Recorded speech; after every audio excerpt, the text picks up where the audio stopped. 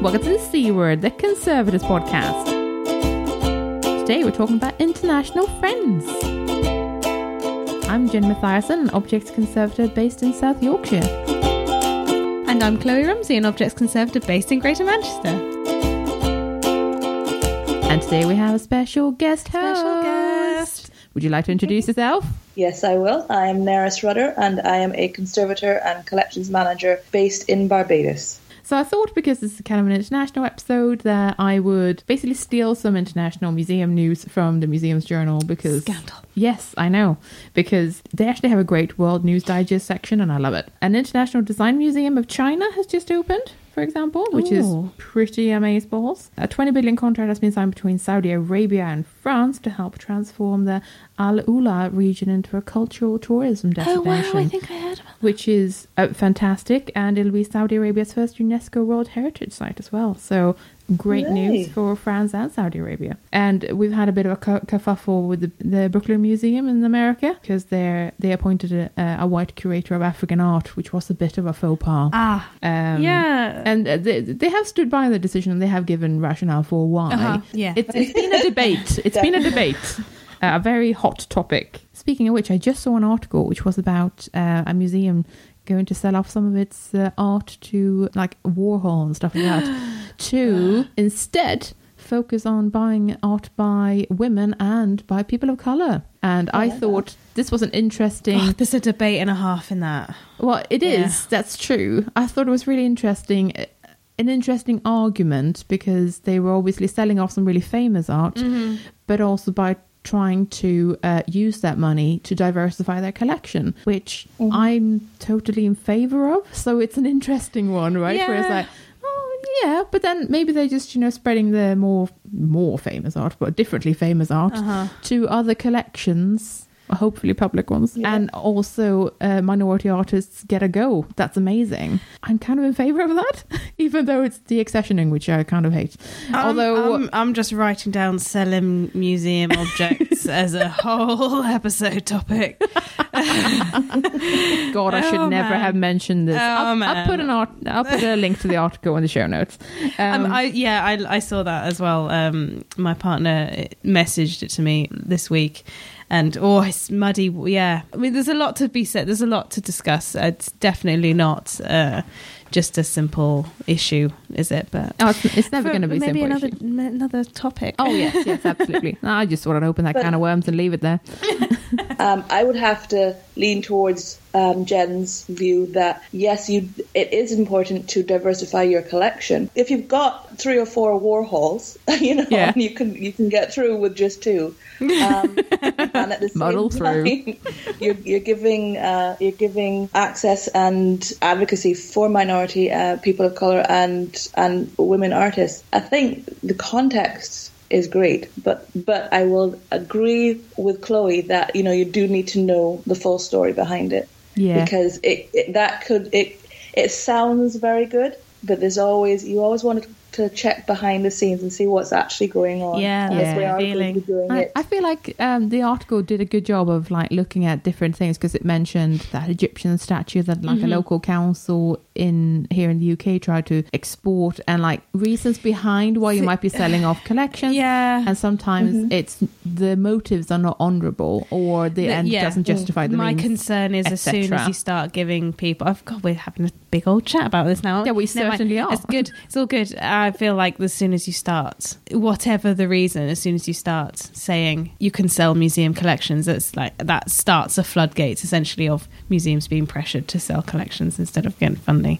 But it's a very sticky topic. I'd say, well, why can we not diversify collections as well? Don't get more Warhols, get everything else. Is it an issue of space? Is it an issue of money? Is it an issue of display potential? What is it that means that we can't diversify our collections without selling off?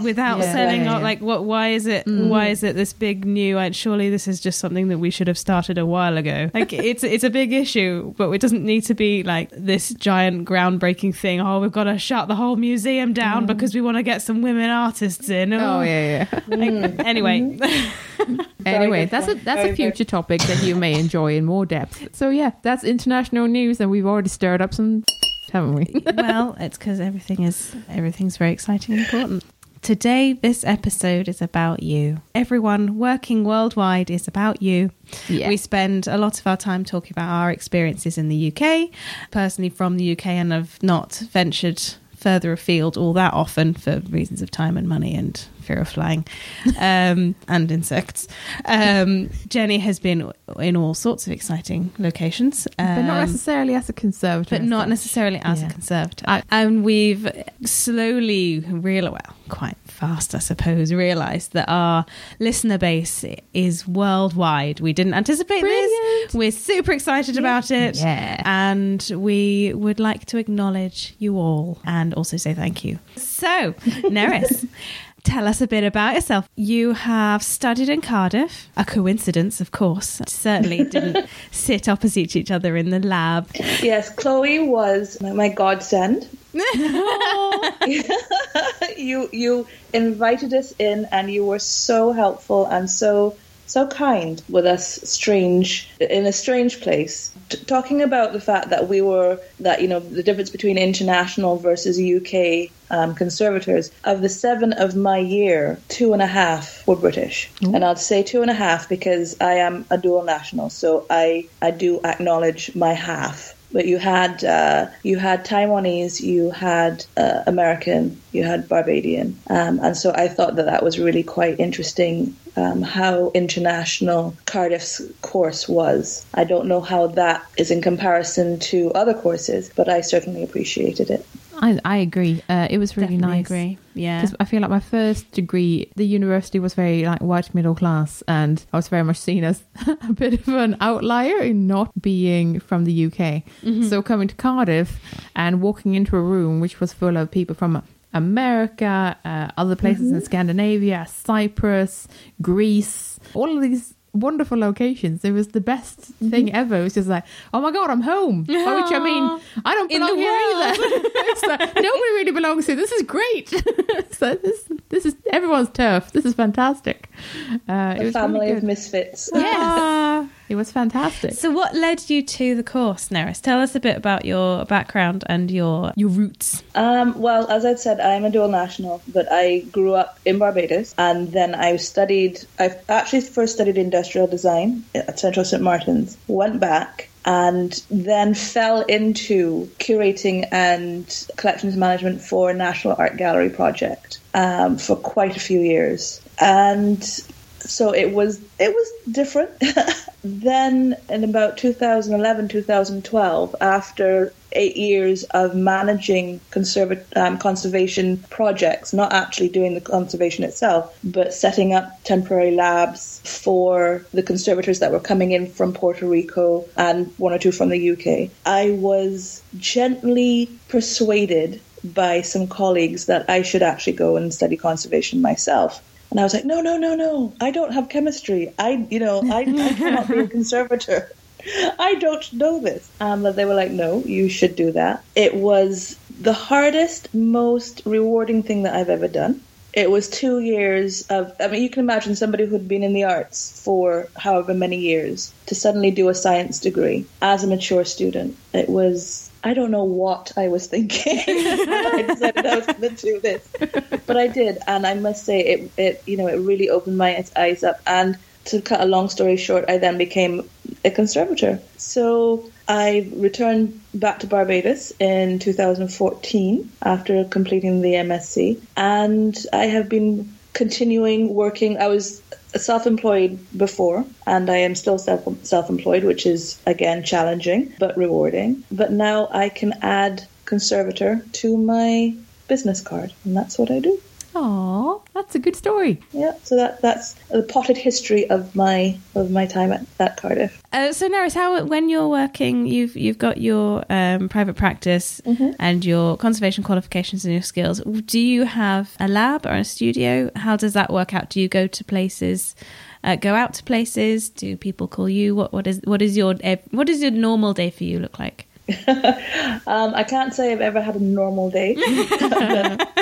I do have a small lab that I built or renovated a garage into a small lab at my house. And so if the work is portable and I can fit it in my station wagon, I will actually bring it home and work on it there, because I can then control the environment, and I then also have access to a lot of the chemicals and tools and such that you don't want to be traveling around within your car. But I have also set up temporary labs in archives, in museums, in various places. And when you say temporary labs, I should really say temporary workspaces. And so sometimes we're hosted by various places. For instance, my most recent big job was hosted by the West Indies Federal Archive Centre. Those ladies are absolute treasures. And we were working on the magistrates' journals of the St. Kitts National Archive. So these were some 19th century stipendiary magistrates' journals. And so we actually created an entire activity, including workshops and videoing the work. And so that was set up at the centre. That was hosted by the centre. But mostly I would do work from home, because I have the sink space, I have my various tools and everything set up there. Cool. What's your favourite? Have you got a favourite standout object project in the last 4 years that sticks in your mind? Oh. If we're talking specifically about conservation, I'm going to have to go back to the stipendiary magistrates journals from St. Kitts National Archive, just because it was really exciting, because I was able to actually bring in a consultant conservator, Anne Bancroft, who is also Barbadian and English dual national. She's a senior book and paper conservator.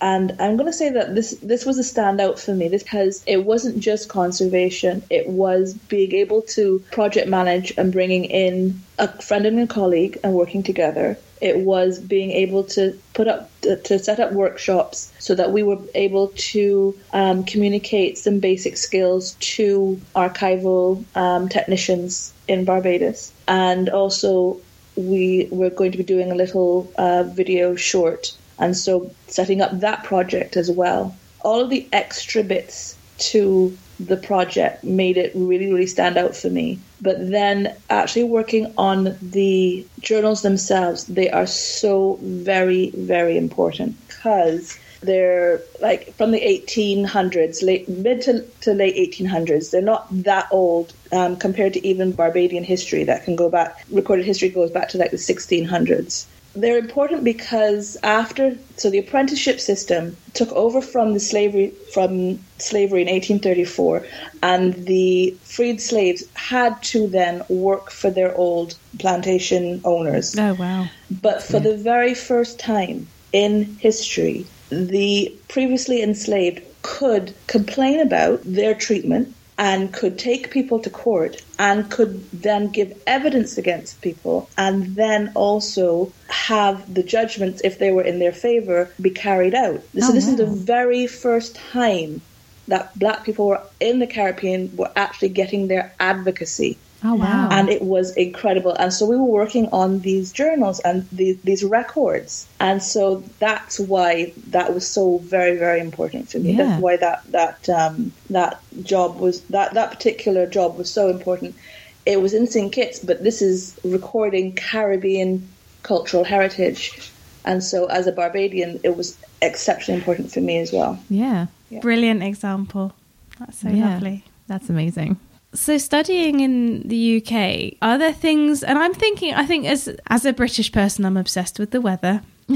So when I say things that we learnt about environmental controls and things around that, essentially what I'm saying is, do you feel that there are huge differences in the way that conservation and collections care can be carried out in Barbados compared with how you were taught in the sort of tepid, wet UK, but we've really got nothing to whinge about because, most of the time it's all right. Nobody has to worry about TG. Wet. Yeah. Nobody has to worry about glass transition temperatures. Yeah, exactly. Oh yes. Oh, paraloid B72 is every UK conservator's best friend.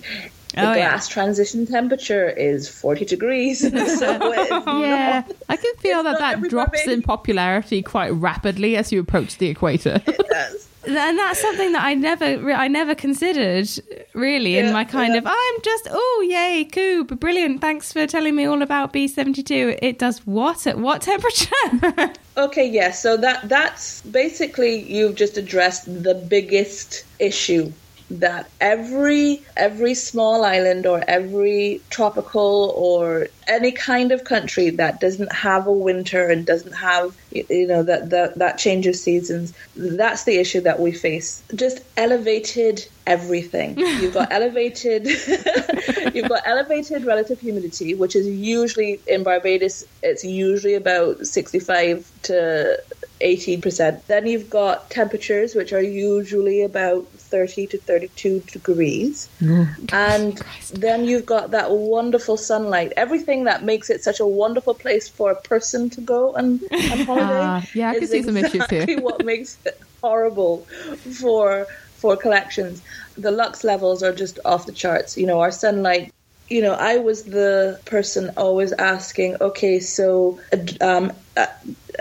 by time in Cardiff, I was asking, okay, so you're saying that the relative humidity should not be above 55%. What happens when it's 65? What happens when it's 80? Mm-hmm. Because I was thinking about the environmental conditions that I knew that I would have to deal with. Mm-hmm. And most people were like, well... Get a giant expensive machine to bring it down for you. So so we've got incredibly elevated environmental conditions compared to Europe and the Americas. That's a given. On top of that, funding is a huge issue for you guys, but we are actually a post-colonial we're a post-colonial society that are dealing with funding issues that far, far outstrip what you guys are dealing with. Mm-hmm. And, I'm not trying to say, we have it worse than you. This is just a fact that we have. So we don't have very many institutions that can put in 24-hour environmental controls. Mm-hmm. Yeah, we have the air conditioning. They'll have the air conditioning on, and then they turn it off when they go home. Yeah. So the air conditioning's on from 9 till 5, and then it gets turned off, and so you have to say that. Actually, no, that's worse. Don't do that. Yay, fluctuations. Yeah. So a big part of what I do is advising common sense, cheaper alternatives to environmental control. The best thing the one tip that I give everybody is to invest in standing fans, because air circulation means that mold cannot propagate easily, even when you've got a higher relative humidity and temperature. So movement of air, even though you might have corresponding issues with dust, having the windows open so you can have airflow within a historic house it's a trade-off. And something that you that they might want to look at, because that that they can't air condition the room. Pests, because we have such wonderful environment, nice warm environment. We have 365 days a year of which pests just love to propagate. So we don't have that lovely winter where everything dies down for a little while. It's a constant, and so pest control is a going concern and something that we always have to face. So yes, the environmental factors, the lack of funding, pest control, and also the just awareness of heritage and how to take care of objects. Those are the areas that we're always working on. Those are always the opportunities that we have to teach people to be better caretakers of their tangible heritage. Mm-hmm.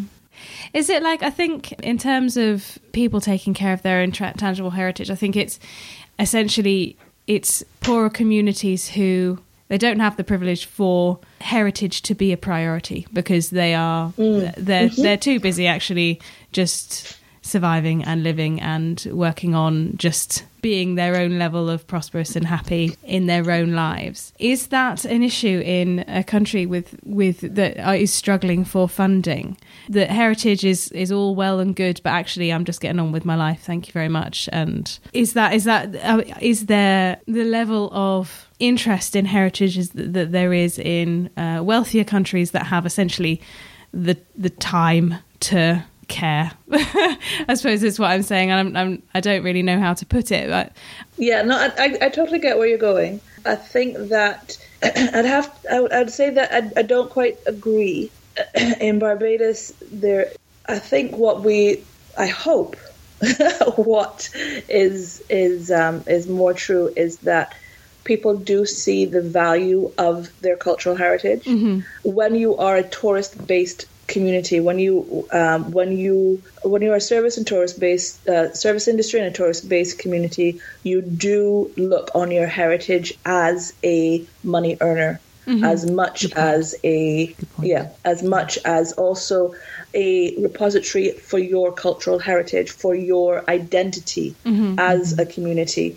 And again, this is something that a lot of post-colonial countries do deal with, I think more so than, say, Britain, because the majority of the population would have had an incredible amount of their cultural heritage taken from them. And so now, within tangible and intangible heritage, you're seeing people embracing the tangible and intangible because it reinforces your identity and your cultural mm-hmm, heritage. Mm-hmm. But I will completely agree with you in terms of when you have more access to wealth, you have more access to museum funding. Mm-hmm. And it is true that, when you are working class or when you don't have that access to funding, you are more concerned with survival. And unfortunately, people, I think, across the world are then, okay, well, why is this then so important? Why is this mm-hmm. object so important? Why are museums? Why should we be funding museums mm-hmm. when we're trying to fund the schools or we're trying to fund the hospitals? Mm-hmm. I feel that it's been a massive oversight from the UK and European scientific research mm-hmm. in conservation to not consider the differences in environmental conditions worldwide. Mm-hmm. I suppose in a sense you can only expect people to deal with the situation that they are in, but really it's such a pity that essentially your life is being made just a little bit more difficult because all of the books were written by people who were just sort of swanning about in completely ambient conditions. And I feel that it's degrees. It's so hot. I know. It seems like it's had we been more considerate, we could be going in leaps and bounds really further from where we are now. And again, I have no solution. It's just a statement, really. No, but you are the solution. I disagree with you completely, Chloe. I think you are the solution because what you're doing right now is opening the conversation to everyone. The International Institute of Conservation and the Palace Museum in Beijing have a wonderful training program where the Chinese government are basically inviting international conservators to the Palace Museum for these workshops. And I was very, very lucky to be on the inaugural one in 2015. We had Velson Horry and Sarah Stansforth and illustrious tutors speaking with us. And but what was most important was that we had participants from Canada, America, New Zealand, India, all across China, Hong Kong, little old me from Barbados. I'm sure I'm missing out a whole bunch more. I'm so sorry for all of my colleagues who are missing out. But what we as a community brought to the table was an understanding that we are all from different environments and what is different, what can help each other. And it was really an international gathering, and the networking and that alone was just fantastic. And I came away with some friendships that I still actually I'm maintaining today. But it was one of the first programs where I was very much aware that they were acknowledging and dealing with issues that faced us all. We do have common issues. We also do have very disparate issues. But in being able to discuss all of them, we're all coming away with a better understanding of our craft. And that is so very, very important. When you are focusing on yourself all the time and not looking at your community, be it like a worldwide community or even, a museum community, not looking out to see who is your community locally, you are shooting yourself in the foot, really. There is something very wonderful about international conservators coming together, because this is the second year that we ran a taxidermy conservation course with Simon Moore here in Rotherham, and both times we've had a really good turnout with people from all over the world, and I think it's been really entertaining for my colleagues who maybe don't often get like an international crowd rocking up, because there were like people from Portugal and the Netherlands and America and Canada. There was someone from China last year, I want to say. Then we had people from Scandinavia, and this year we had someone from Brazil. And it was just it's astonishing and lovely and great to all be in a room together and be like, whoa, you travelled far, that's fun. Why are you here? What kind of stuffed animals do you have? It's just this odd little sharing where it's like, oh my god, I have a parrot and I don't know what it is. Is it from your part of the world? Please help me. I have no idea. And it's just this wonderful little moment of everyone kind of sitting down together and realising that, oh yeah, we're learning something together and we probably have similar issues. Even if in the fine detail it might be, I can't get this because this particular product is from North America and it's not sold anywhere else, or constrain is a type of pesticide that only exists in the UK and is now being phased out. All these tiny nitty gritty things you can all go away and think about, but like the kind of holistically, you're all there learning to put glass eyes into animals. So Nerys, we've asked everyone this. It's the most important question. It's very, I think, central to everything that we do as conservators in the world. What's the scariest thing you've ever found in a pest trap? Yeah. I'm going to say that it wasn't actually in a pest trap. It was in my bedroom. Oh, that's worse. That's so much a worse. Centipede that was about 8 inches long. Oh, gross. Yeah. That's gross. Oh my gosh. Because it was so large that if it had been caught in a pest trap, it would have shrugged that right off. It would have crawled away with it. Would have become like a little snail house instead. Yeah. Oh, that's gross. Yeah, so we're talking about those horrible ones that bite you. Oh god. Yeah, this is not the house centipedes that you're walking around. Oh, it's a little centipede. No, we're talking about those things that literally I shriek and run from because they are actually poisonous. Oh, that's grim. That's grim. So, yeah, that's very grim. But the scariest thing is termites. God. Certainly in the tropics, we have 3 different termites that we deal with a lot. That's subterranean, drywood, and then what they call them termites in Barbados, but they're not actually. They're wood-boring beetles, but they're powder post beetles basically, and those are the scariest because that means that you have an infestation and you're going to have to deal with a lot of chemicals. Oh, that's not fun. Yeah, and usually the problem with pest control in a lot of countries is that we're dealing with a lot of toxic chemicals that are not as heavily regulated as in the UK and America, and so public knowledge is not that great. And I have had on many occasions had to counsel people that they have to wear the appropriate PPE when they're dealing with these chemicals, because they just think, oh yeah, we can just do it and go along. Yeah. So that's the scariest by far. But the scariest for me personally is that big old sucker, the centipede. Oh wow! And I did kill him. Yeah, that's good. That's good. To the conservators that I know that would have said, no, put him outside. No, I killed him. Thank you very much, Neris.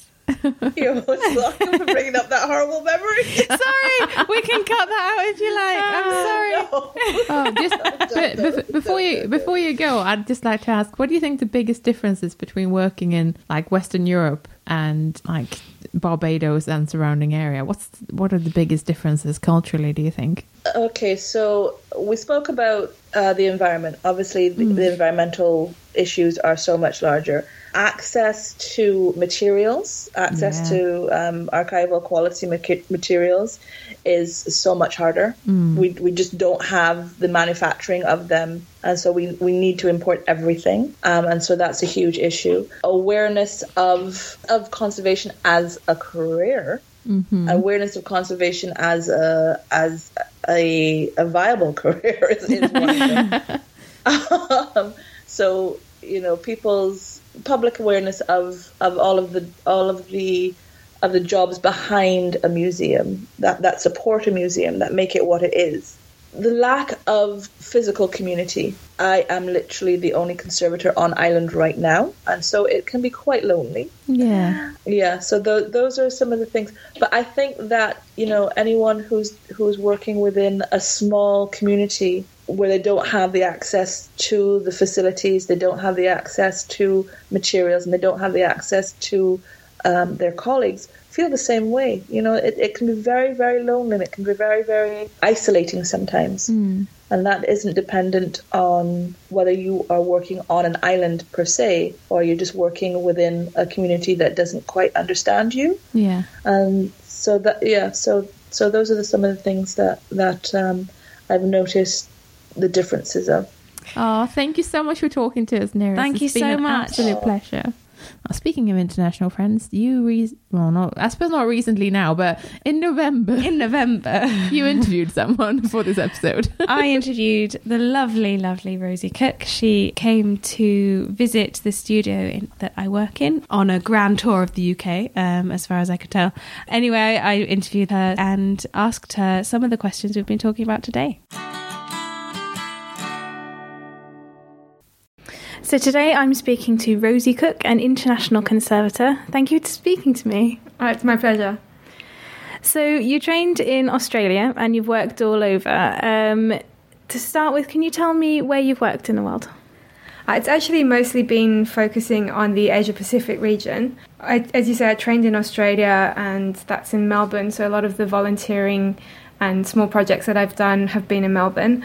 Then I did an internship in Taiwan last year, which is a country I've spent a fair bit of time in over the years, and that was based in Taipei, with a few side projects in Kaohsiung. And I've also been really lucky this year to be involved with projects in the Philippines, in the island of Bohol, and also with the National Museum in Manila. That sounds amazing, seeing as I've only ever worked in the UK, possibly only moved a couple of miles every year. Do you see many differences in practice between the places that you've worked? It's really interesting to see how conservation is kind of growing and changing in Southeast Asia, and a lot of the institutions there have started off with practices as deemed the most suitable, perhaps in Northern America or Europe, Western Europe, and are starting to adapt to the local climate and also, just the general institutional requirements.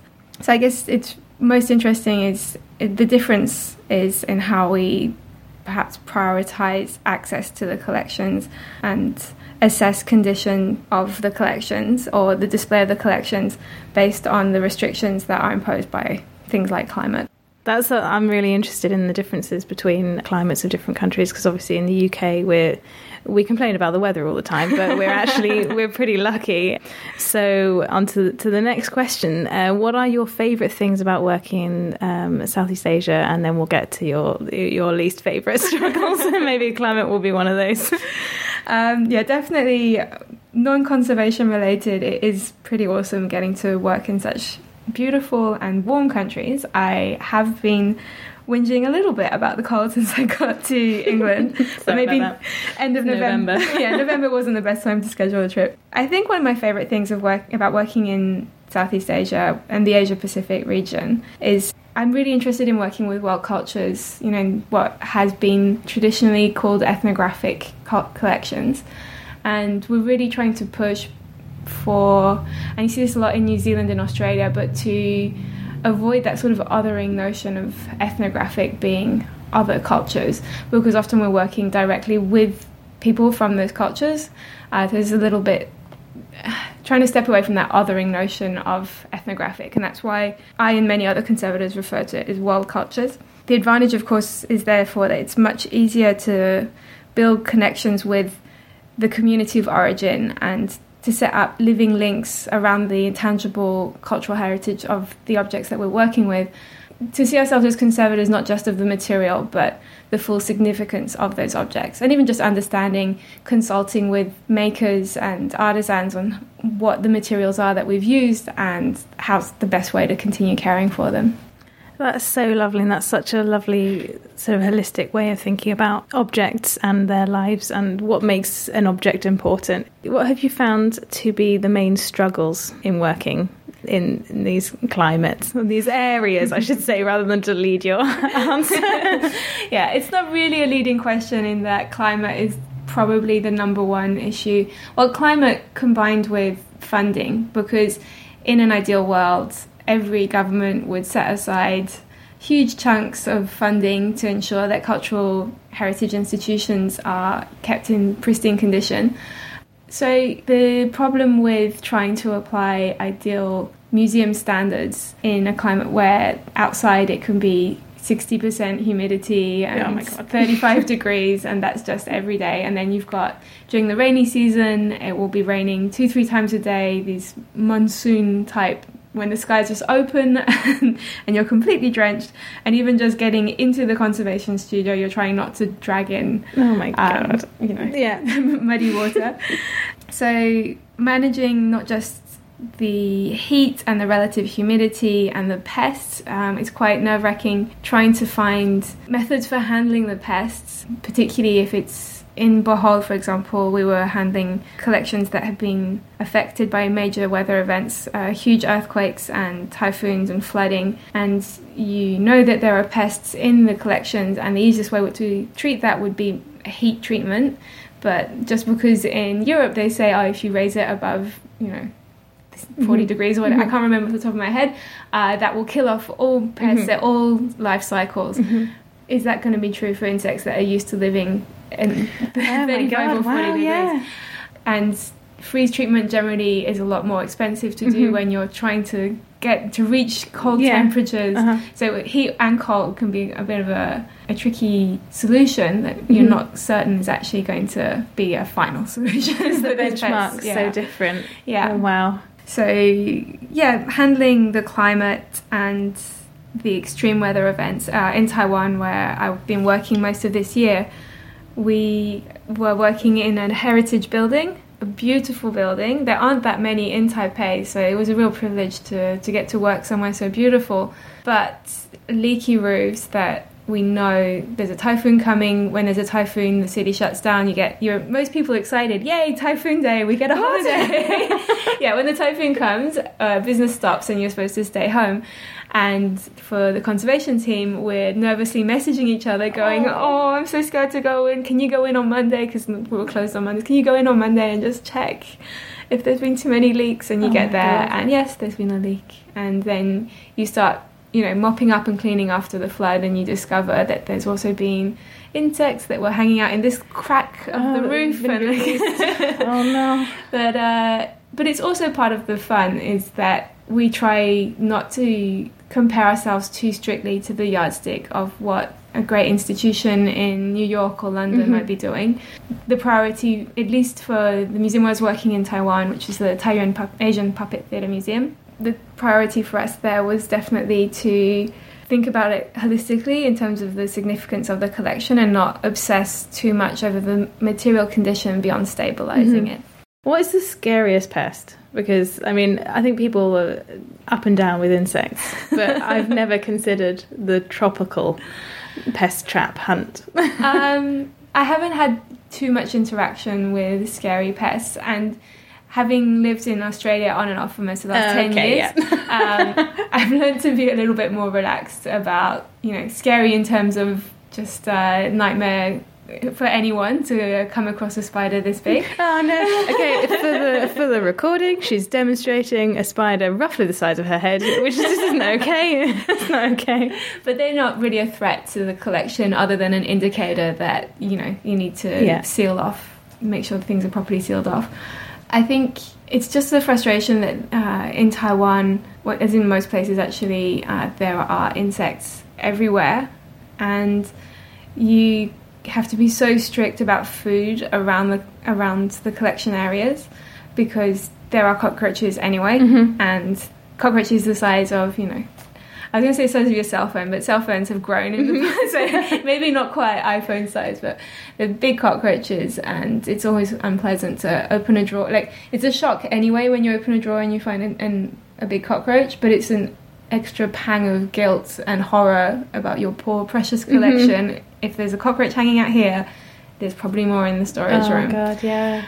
But in the Philippines, what was a bit of a nightmare story with pests was wood termites. Because I was taking care of a church collection, I was meant to go in there and just clear out. It's sort of a bit of a volunteerism thing, but as conservators going in and helping out, there's a storage room that was full of church paraphernalia, sort of wooden statues of the saints, santos, and relics and textiles. There's often a lot of, ecclesiastical vestments, and we were working under quite difficult conditions because we only had daylight, so we had a fairly narrow window of time. Moved everything out of the storeroom, me and Liz, the conservator I was working with, and then discovered that the shelving unit that they were being stored on was completely infested with termites. And we had about 2 hours before it would get dark. Oh my god. So we had no choice but to put everything back in the storage room, trying to keep it as far away as possible. And we had the roll of plastic with us. It wasn't, I think it was, it may have been PVC or something. It wasn't ideal, but it was better than nothing in those emergency situations. And made a plan to go back the next day, and we were going to fix everything up so that at least we'd be safe until the wood termites could be killed off. And then there was a threat of a terrorist attack, and we weren't allowed to go back. And instead of worrying about terrorist attacks, we were going, but the collection! Such a conservative thing to do. The book are going to get to the Santos, because of course some of the objects, are sort of soft and squishy. They've been feeding a nice family of termites. You get over the squeamishness just because of that, the attachment that you have to materials, and particularly because that it's a living collection that the parishioners are really attached to, that is being taken out and used, in different times of the year according to different festivals.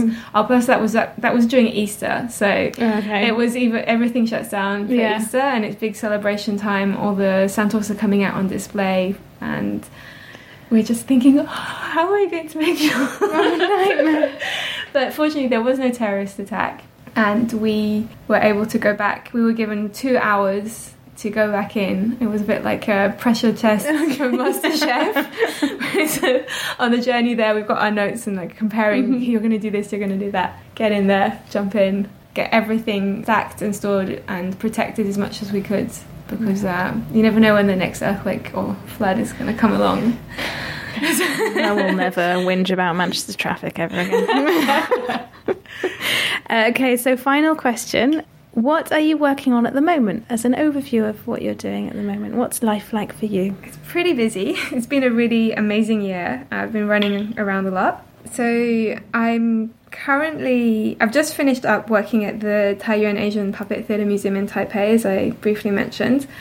At the same time, I'm organising a symposium about an Indonesian bamboo instrument that I was lucky enough to work on last year during my training, and it turned out to be a gateway to this incredible community of musicians and revivalists, and we've done a few workshops in Indonesia, and next year, February, we're organising an event in Melbourne with all kinds of interdisciplinary conversations around the significance of that instrument, and getting to collaborate with musicians when you're conserving a rare musical instrument is such a privilege.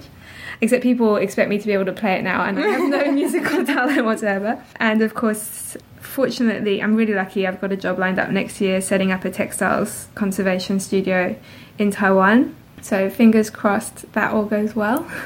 Good luck. Thank you very much. I feel like I'm going to need it. No. Thank you very much for speaking to the C Word. It's been a pleasure. The pleasure's all mine. Looking forward to listening to your podcast again soon. No. Oh, that's a really lovely interview. It was so nice to meet her. It was really nice to talk to her as well. And talking to her was one of the reasons that I came up with we thought of this idea and thought about the breadth of experiences that we all have over the world. And it was really, really lovely. So thank you so much, Rosie. Oh my God, though. Leaks and monsoons. What the hell? Oh, Jesus. I find it difficult enough to handle copious rain in Yorkshire. I think it's from talking to Rosie and from talking to Neris just now, the breadth of things that we just don't have to deal with in the UK is amazing, and we don't consider it. We just whinge about, my feet got damp on the way to work. Woe is me. Also, cockroaches, ew. Yeah, I thought that the worst answer would be like giant spiders, because I hate spiders. But I think, So next up. Yes, thank you to everyone who sent us voice clips. Thank you so much. We asked on social media for conservators around the world to send us voice clips, of their experiences, and you've all been amazing. And, sent us stuff. It's great. Put so much effort in, put so much love into their fantastic recordings. We were really overwhelmed with the interest and the attention that everyone has paid to this. It's been so lovely. We are kind of blown away by how far this podcast has spread and who listens and who wants to get on board. So thank you so much, everyone. Yeah. So let's listen to some of you now. Hi everyone. My name is Julia Betancourt, and I am a conservator and restoration of fine arts in Madrid, Spain. My academic background is coming from Complutense University in Madrid, and after that I have been training and learning in several places around the world, like Florence, London, United States. I have been working on this from more than 25 years, almost 30, as a private service working for museums, institutions, corporate collections, and more private society in London, Italy, France, United States, Portugal, but mainly in Spain. My best project was in late 90s, the most important and whole Baroque chapel in Toledo, in Spain. This chapel was destroyed by fire, and I was working during more than 2 years, and the most strange thing that I have done there was maybe to have in my hands the bones from a famous Catholic man. It was really scary, reliquary bones. But recently, one of the most scary things was to find behind a panel art canvas destroyed by water, the mold. And this panel was plenty of black mold, and I didn't have the proper mask for that. I hope you enjoy my history. Have fun. Bye. Oh, first of all, I love her accent. That's amazing. But then I'm a sucker for accents. So there you go. Can you imagine holding a saint's bones? That's kind of cool. Human remains, people. Amazing. I know. It's amazing. Yeah. Oh, thanks very much, Julia. Next up, we've got someone from Norway. Hi everyone, my name is Pia Edqvist and I am a objects conservator currently working at the Museum of Cultural History in Oslo, Norway. This museum is one of Norway's largest museums and holds the country's largest prehistoric and medieval collections. And we also have the best preserved Viking Age boat in the world. Here at the museum, I work as an archaeological conservator, meaning I foremost care for and conserve the archaeological collections. This consists of newly excavated material, but also objects in storage. My work at the moment is very much focused on loans, but also exhibition work. But how did I end up here in Oslo? I'm originally from Sweden, from a small village called Lysvik in the midwest of the country, where there is more forest and lakes than there's actually people. My family has always been into old things, and my grandfather and father was furniture restorers. Going to auctions were a kind of family fun that we did at the weekends. I knew already early on that I was going to be something to do with history, and I had a huge love for Egypt, which of course I still have today. My first degree is in history and art history and archaeology, and that's from the University of Karlstad, Sweden. During these years I was quite confused about what I actually wanted to do, until a student guidance counselor told me that there is actually a profession called conservation, and I think that you should be a conservator. And after this I started my degree in conservation, and I never looked back. But that's not true, is it? Because of course when you start as a conservator, you're always doubting yourself and you think the others are much better. And it's hard to get the contracts and it's hard to get to work, etc. But you don't give up, and I'm happy that I didn't give up. Being a conservator is part of who I am now, and I wouldn't want to do anything else. Anyway, my first degree is from the University of Gothenburg, Sweden. And I specialized in the conservation of archaeological material, but also the conservation of general cultural heritage material. After my first degree, I worked foremost in the UK, but also in Norway. And I realized early on that I needed a master's degree to compete with others. So I decided to apply to the Masters in Project-Based Conservation at the University of Oslo, Norway. My project was accepted, and I was then based at the Fitzwilliam Museum in Cambridge, UK, for about 2 years. After my degree, I stayed in the UK and continued working in London until I got the job here in Oslo. When it comes to favorite project or object, it's such a difficult question. I have been involved in loads of rewarding projects, and most of all, they have been developing and challenging, which for me is the two key elements. I always want to learn something new and take on a new challenge. Conservators are problem solvers, and as a conservator you always learn and will never be fully educated or done. This really excites me. It means forever learning.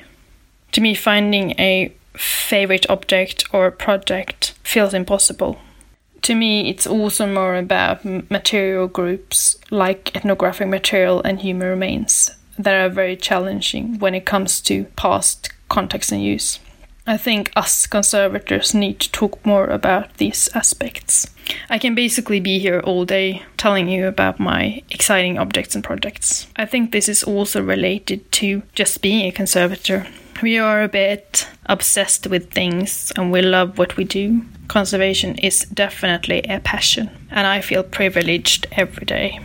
And I also think working on short contracts have made me appreciate every object and project even more, because I can't be sure when or if I will get the next contract. Quite sad, but very much real and true for a lot of us today. From one subject to another, pest traps. Sadly, the scariest thing I have found in a pest trap is a very large spider. Otherwise, I have just seen commonplace museum pests. Thank you very, very much. Oh, another Scandi. Hi. You're going to say something in an amazing language. No, but I'm going to say tack så mycket. This one was so similar. And I suppose gracias to Julia as well. Oh God, have we signed up for something that we can't continue with languages? Well, Yeah, probably. We'll see. So, Pia, I really hear you about your experience with confidence in the first years. It is so hard. Yeah, also, I wasn't really expecting anything particularly exotic in the pest traps, given that it is Scandinavia, and I don't think we have anything that scary, although big spiders are quite scary. Oh, yeah, I mean... Normally other people just fetch me. There's a spider in there. I'm not dealing with it. You don't have to. It's just there. Just leave it. No. It creeps me out. It's looking at me. It's dead. It's not looking at you. And next up, we've got someone from the Netherlands.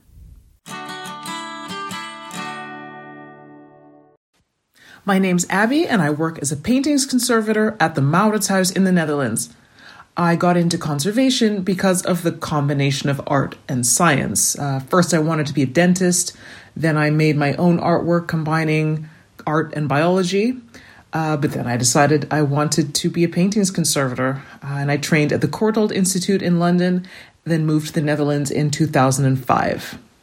My favorite project, it wasn't a conservation treatment. I was the head researcher for a technical examination project where we used the latest non-invasive methods to examine the Mauritshuis's most beloved painting, Vermeer's Girl with a Pearl Earring.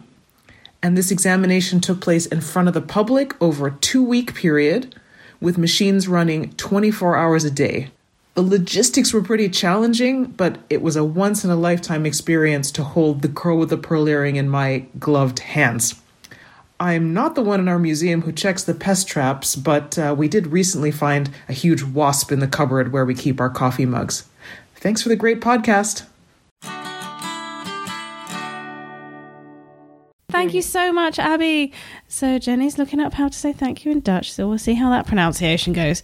My thoughts on that is you held what? That is amazing. I'm a little starstruck on your behalf, actually. That is amazing. Are you going to go for it with the Dutch? Well, I think it's dank je. I should really click the thing, shouldn't I? Dank je. Yeah, dank je. I might do that without the obvious Google in the background. Next up, we got someone from Germany. Hello, this is a message for the C word. My name is Sophie and I work in Berlin for the Antiquities collection, although I'm on maternity leave right now, so I have the time to answer these questions. How did I get into conservation? I wanted to work with art, but I wanted to avoid being an artist because I didn't feel very talented. So this is how I went into conservation of art. And I trained, first of all, 3 years of internship training in Berlin and Hamburg for various conservation companies. And then I studied stone conservation in Hildesheim at the University of Applied Art and Sciences and graduated with a diploma there. And which was my favorite project or object, which is a very difficult question to answer, I thought. But one work experience which I really appreciated and remember very well is an archaeological dig in Sudan, somewhere in the middle of the desert, and I spent there several weeks conserving objects which were on site, some stone columns and statues dating from the Meroitic times. This was just a great experience. The work was interesting, but also the surrounding, living there in the middle of the desert with nomads and camels and some strange events, a Sudanese wedding that we could be part of. And that was just a very exotic experience. The main experience or the main challenge of this work was, as in other projects as well, was the communication, especially in international projects. The intercultural aspects are always very challenging, and being able to communicate with each other in the same conservation language was difficult there.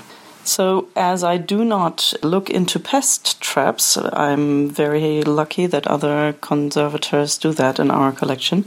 I can just tell of one event which was quite funny and sweet and also a little bit scary in the beginning, that working on a facade of a church in Austria, I found a little bat, a very young little bat, which was sleeping on the facade and was just hanging there, but it was after several days we reached this area and thought, well, we really need to clean this area of the facade. So we tried to find out what to do with this bat, and we saved it in the end in a little box, and we were able to pet it, and then we gave it to an expert for bats who informed us about the race and the kind and the special needs of this bat. So that was quite interesting and funny. Wow. First of all, Dankeschön, Sophie.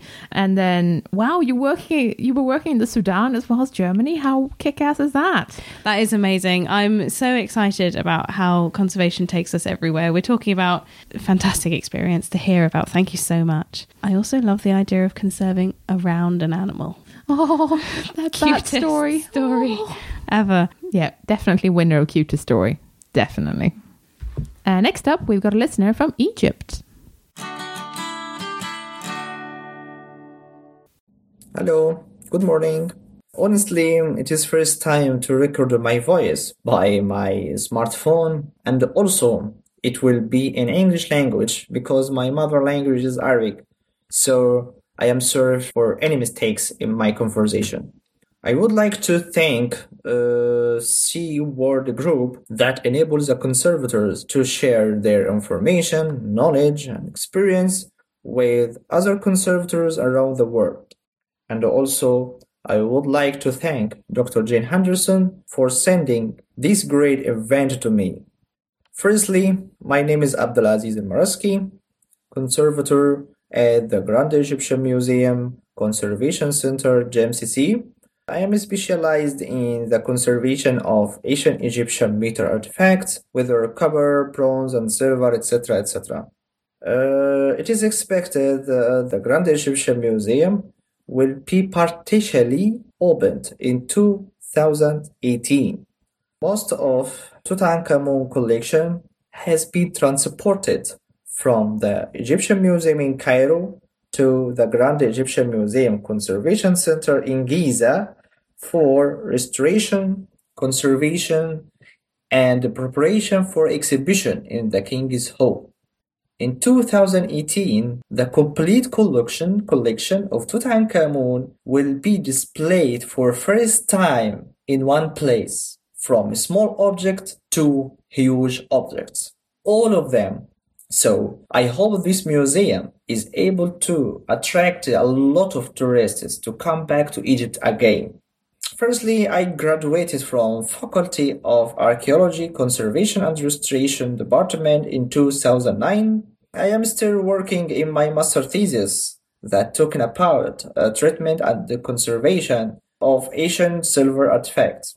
In 2012, I worked as a metal conservator in the Ger Anderson Museum in Cairo and moved to the Grand Egyptian Museum in 2015.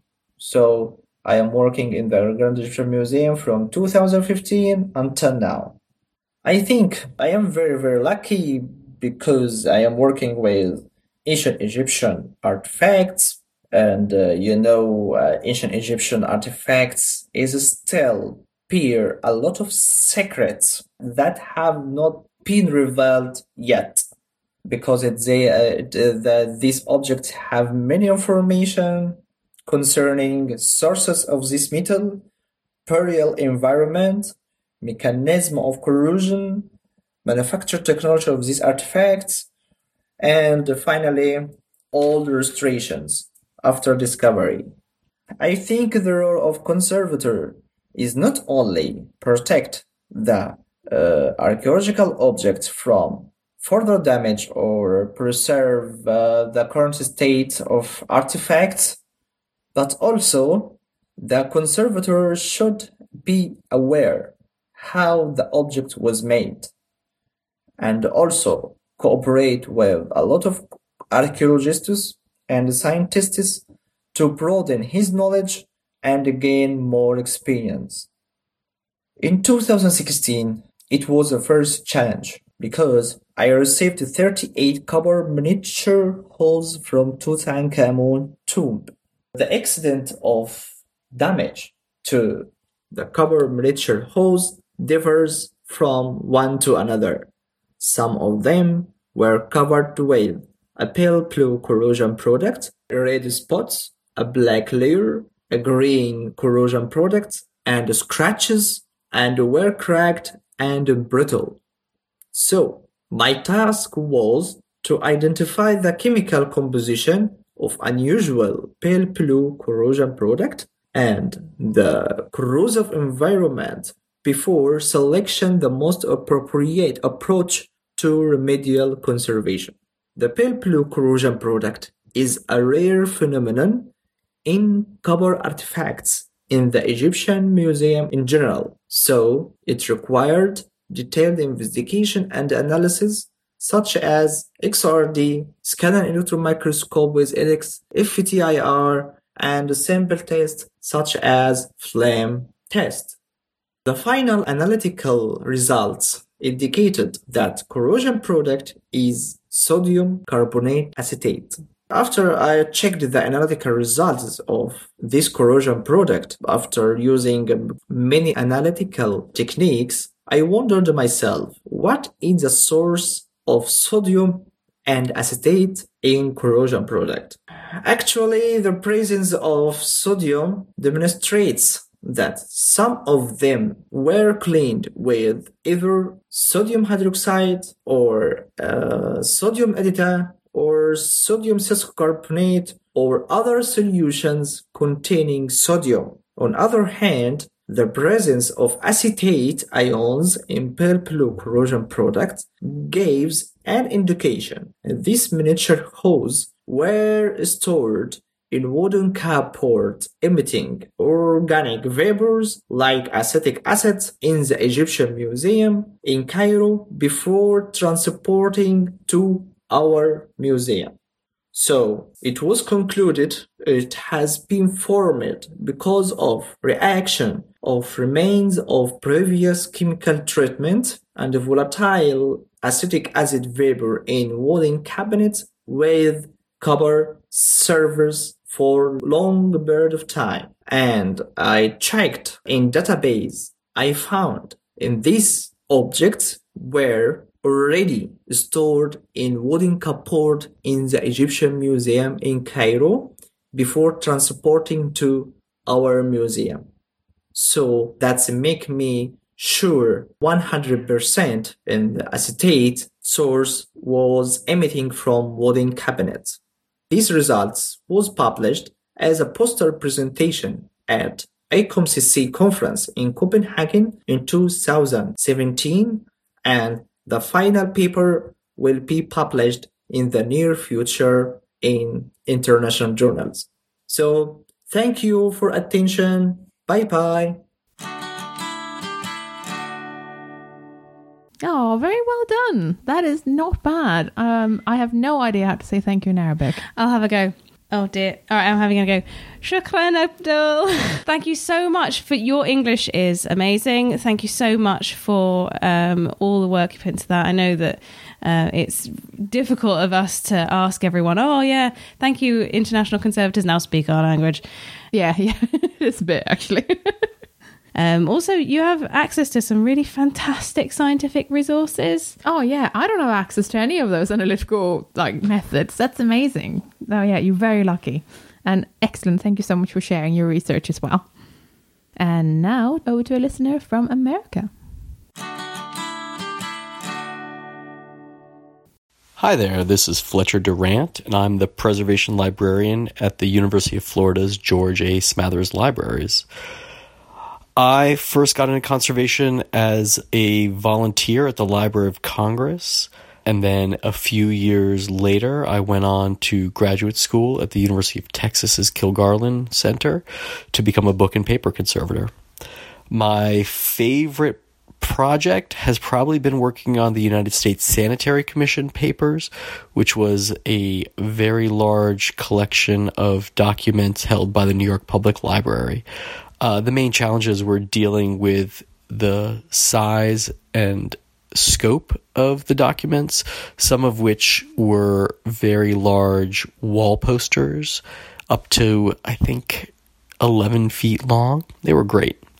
And then the scariest thing I've ever found in a pest trap, I would have to say a bed bug, just for the creepiness factor. All right. Keep up the great work on the podcast. Ugh, bed bugs, that's gross. Well chosen, sir. Well chosen. Thank you so much for sharing. Florida sounds like an amazing place. Yeah. And now we've got something from a listener in Australia. Kia ora, Seaworders. My name is Irina, and I am a founder and proprietor of Tiaki Objects Conservation. Tiaki Objects Conservation is a small private practice that I actually founded last year after working a number of years at Melbourne Museum. Just like many other places, I guess, Australia hasn't been left out. There are a number of institutions which have lost a lot of funding, so it has meant that there's too many conservators, not enough jobs. So I took that into my own hands and I decided, right, I'm going to actually start myself a business. So that's what I did. So I am based in Melbourne, in southeast Melbourne, in Frankston South, and I have been operating as a private conservator officially since February last year. So I work quite a lot with with small collecting organisations, small museums, local councils, and heritage and historic societies, which is really, really great actually. I got into conservation a long time ago now, actually, and it was a little bit by fluke. I was at the University of Auckland and I was actually training to be an archaeologist. I had done all the papers that were required to actually become an archaeologist. However, when it came to actually doing the practical aspect of it, so the field school, at the time it clashed with something really, really important, and I can't remember quite what it was. But it meant that I couldn't actually complete the full requirements needed to be an archaeologist. So that sort of put me at the post a little bit. So I ended up completing the degree. I did my bachelor's in anthropology and Māori studies. My Māori studies aspects, so Māori studies is Indigenous studies, and I concentrated quite a lot on the material arts. So learning about traditional Māori culture, replicating material manufacturing techniques and preparing traditional Māori fibres, that sort of thing, and actually recreating tools and materials used by the Indigenous Māori of New Zealand. I carried on and did my honours degree and actually came out with an honours degree in Māori material culture. I used my grandmother as my inspiration, I guess, because she was a traditional Māori weaver. So it was my lecturer who actually planted the seed, so to speak. And she was the one who informed me of the degree that was being offered at Melbourne University at the time. So I did a little bit of research and found out, yes, Melbourne University did in fact offer a Master of Cultural Material Conservation. However, it was a number of years before I actually got on the plane and came over here. The main thing for me was the fact that I was moving to a new country. I was leaving my family and everything I knew, and I've got a huge family, very, very close-knit family too, so that was really, really, it played a lot on my mind, and it was one of the hardest things that I've ever had to do. Anyway, so my partner, who I'd not long met beforehand, he basically said to me, look, if you don't do it now, you're going to regret it for the rest of your life. And I think I made the decision knowing that he was coming with me. I applied for university. I got into university. I applied for an Indigenous fellowship that was offered at the time. However, just to make things a little bit more exciting, we found out we were pregnant just before I got on the plane. So that changed things up a little bit. So a degree that was to take 2 years full-time became a full 4-year part-time degree. And of course, just to make things a little bit more exciting, we ended up having a second child during that time. But I don't regret it anyway, because it was probably the best decision I actually made, because I was able to actually enjoy motherhood at the same time as pursuing a degree. So I studied at Melbourne University. I did it part-time over 4 years. The reason being is because there is no degree in cultural materials conservation in New Zealand. So I started as a conservator. I was really, really lucky that while I was actually studying, I landed my first job as an assistant conservator halfway through to my degree. So that was the beginning of a really long, ongoing relationship with Melbourne Museum. So that is where I guess my career developed from. One of my most favourite projects, I think, would have been not long after actually starting at Melbourne Museum. I was brought on in a more full-time capacity to actually assist with the redevelopment of First Peoples exhibition at Melbourne Museum. Now, that was a huge redevelopment which had been 5 years in the planning and making. Basically, the gallery that showcased Indigenous cultures in Victoria and Southeast Australia was being redeveloped to actually better represent the stories of community and the people of the area more appropriately. And in doing so, it was actually bringing out a lot more of the collection. So the lead conservator, because her responsibilities and her time was being taken up through meetings and basically representing the conservation aspect of the development phase, she needed an assistant to actually come and do the assessments and the condition reports and everything else required to prepare the objects for display. So basically, I was thrown in the deep end very fast. As an assistant conservator, I had the minimum required to actually work in conservation, but being brought in on a more full-time capacity meant that I had to learn systems and processes very fast, and I had to actually adapt to really fast-paced and really fast-changing exhibition environment. So it was me. It was just me. I mean, she was there to check things and just make sure I was actually on track. However, the project management and everything else really came down to me, because it soon became my responsibility to actually locate and track and process and get around about 3,500 to 4,000 Indigenous objects prepared for exhibition. Obviously, not all of them actually went on display in the end. However, everything needed to be ready to go. And I've got so many memories of that, of actually locating and having these objects and moving them out right before the doors were actually going to open for the exhibition, even doing things really like right at the last minute. So it really, really showed me just how, I guess, diverse and how ever-changing an exhibition environment really can be. I guess one of the key things I learnt from that experience was just how adaptable a conservator really has to be. That was a great experience. It was definitely an eye-opener, and it was a great introduction to conservation in the museum context. So I'm actually really thankful and grateful for that experience now, in hindsight. But yeah, so what's the scariest thing you've ever found in a pest trap? I had to really think about this one. It's been a long time since I've actually checked the pest trap, because as a private conservator, I don't really get called upon too much to actually do IPM or anything like that. However, when I was at the museum, that was one of my main jobs working in preventive conservation, was to actually monitor and manage the IPM for a good chunk of the museum.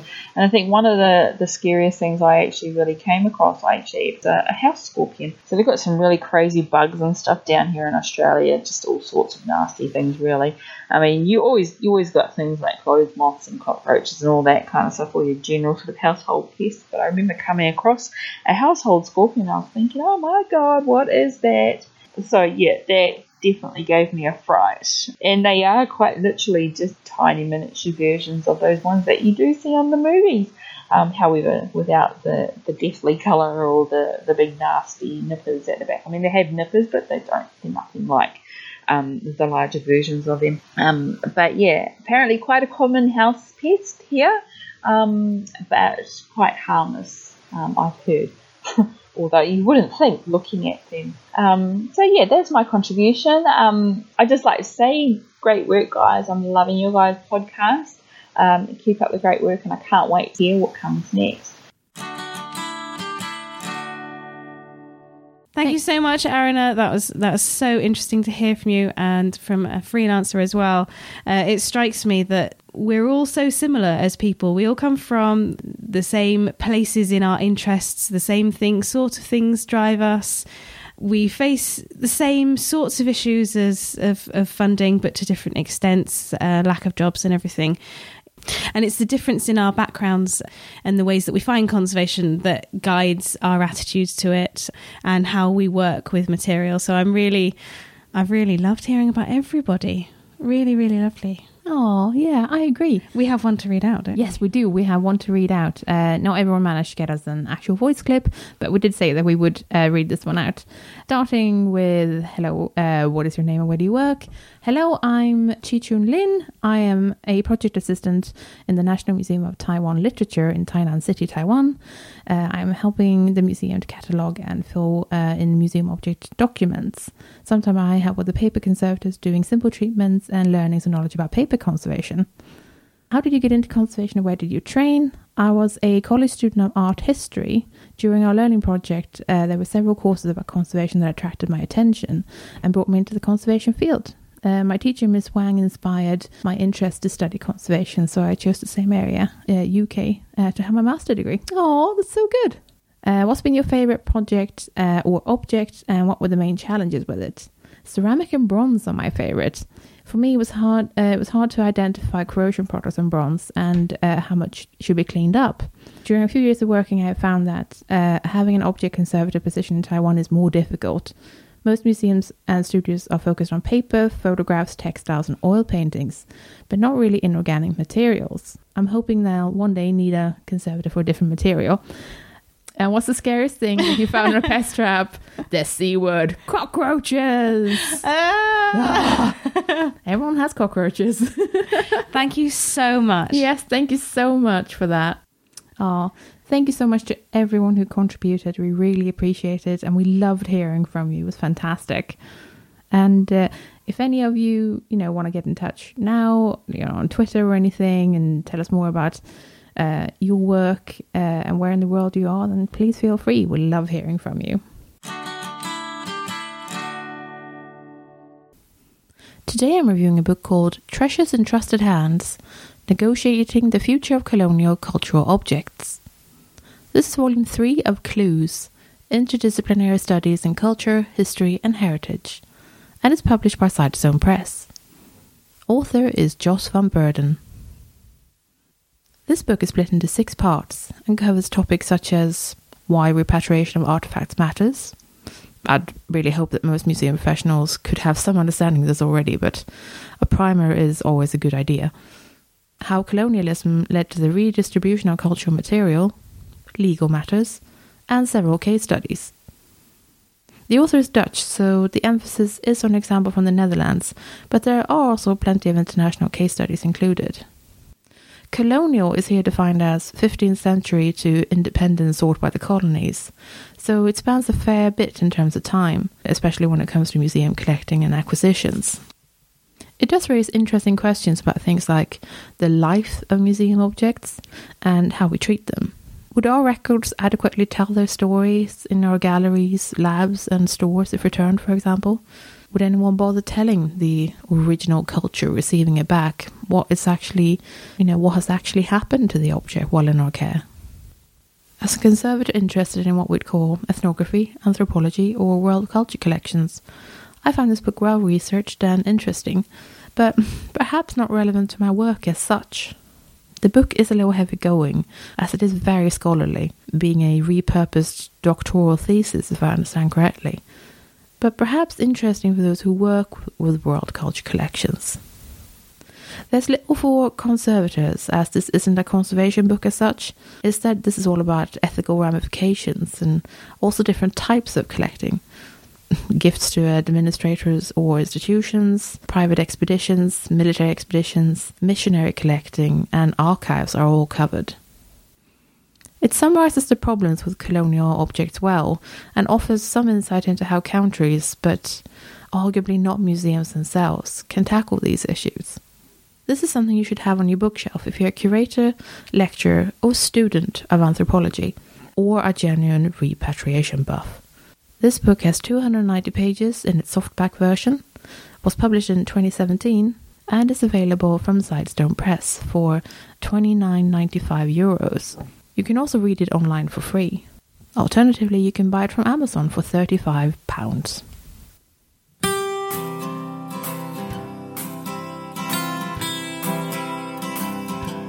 Dear Jane, I'm going to study conservation in the UK soon, but I plan on working in other countries across the world when I graduate.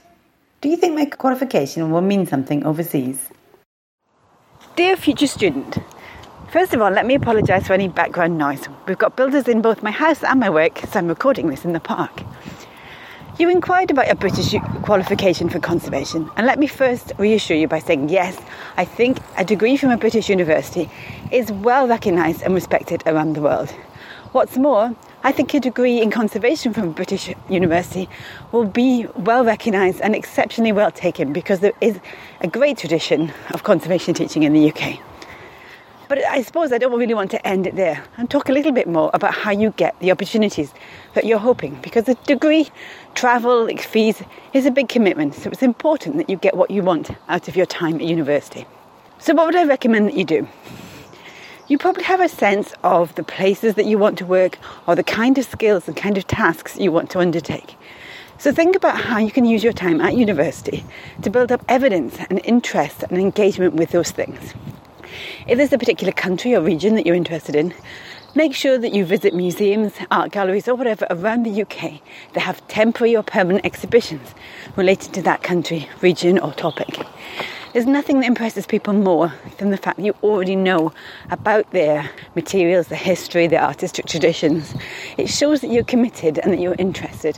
People always want to employ people who've got a track record of liking this topic and haven't just invented that when the job application came in. You're working on your portfolio when you're a student.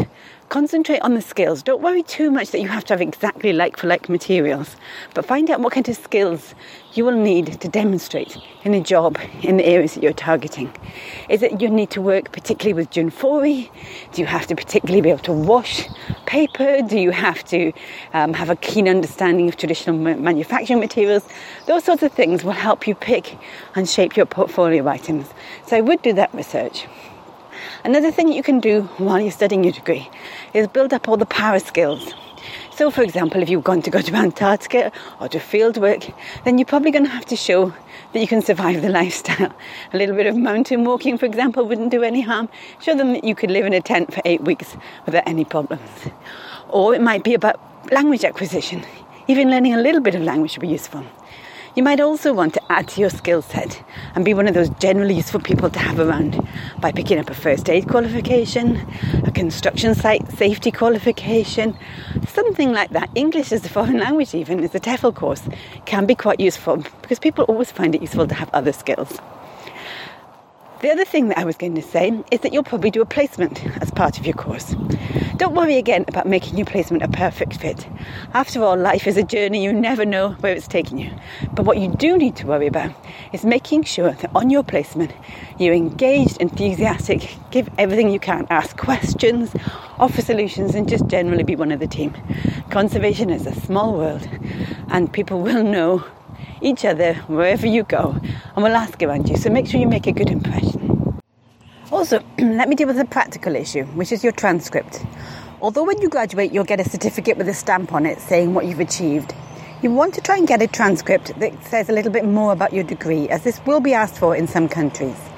Make sure that you get a certificate that says what each of the modules that you took is, but also a description of what was covered in that module. Make sure that you get your mark put on it, and that you then get that stamped by any official stamps that you can get your hands on, and get as many people as you can get your hands on to sign it. While you're doing that, make sure you get a reference written. Try and get 2, get them PDF'd in advance. That just explains, all your skills and qualities that you can take with you. If you're travelling and trying to find work in different places, you're going to want to be agile. So it's important not to have to wait 2 or 3 weeks for a reference if you ask just in the middle of exam season. If you've already got that ready, it might be that the first person through the door gets the contract. So try to do that. And lastly, and by no means least, because it's a constant theme of the C word, make sure you network. Network, network, network. Get on Twitter, follow people, read their blogs, ask questions on their blogs.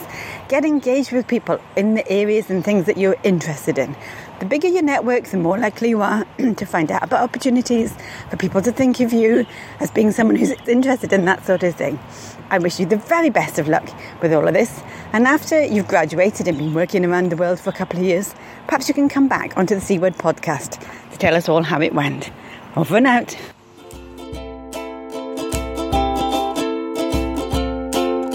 Thanks for listening. We're the C Word, and you've been listening to Neris Rudder, Chloe Rumsey, and me, Jennifer Fyerson.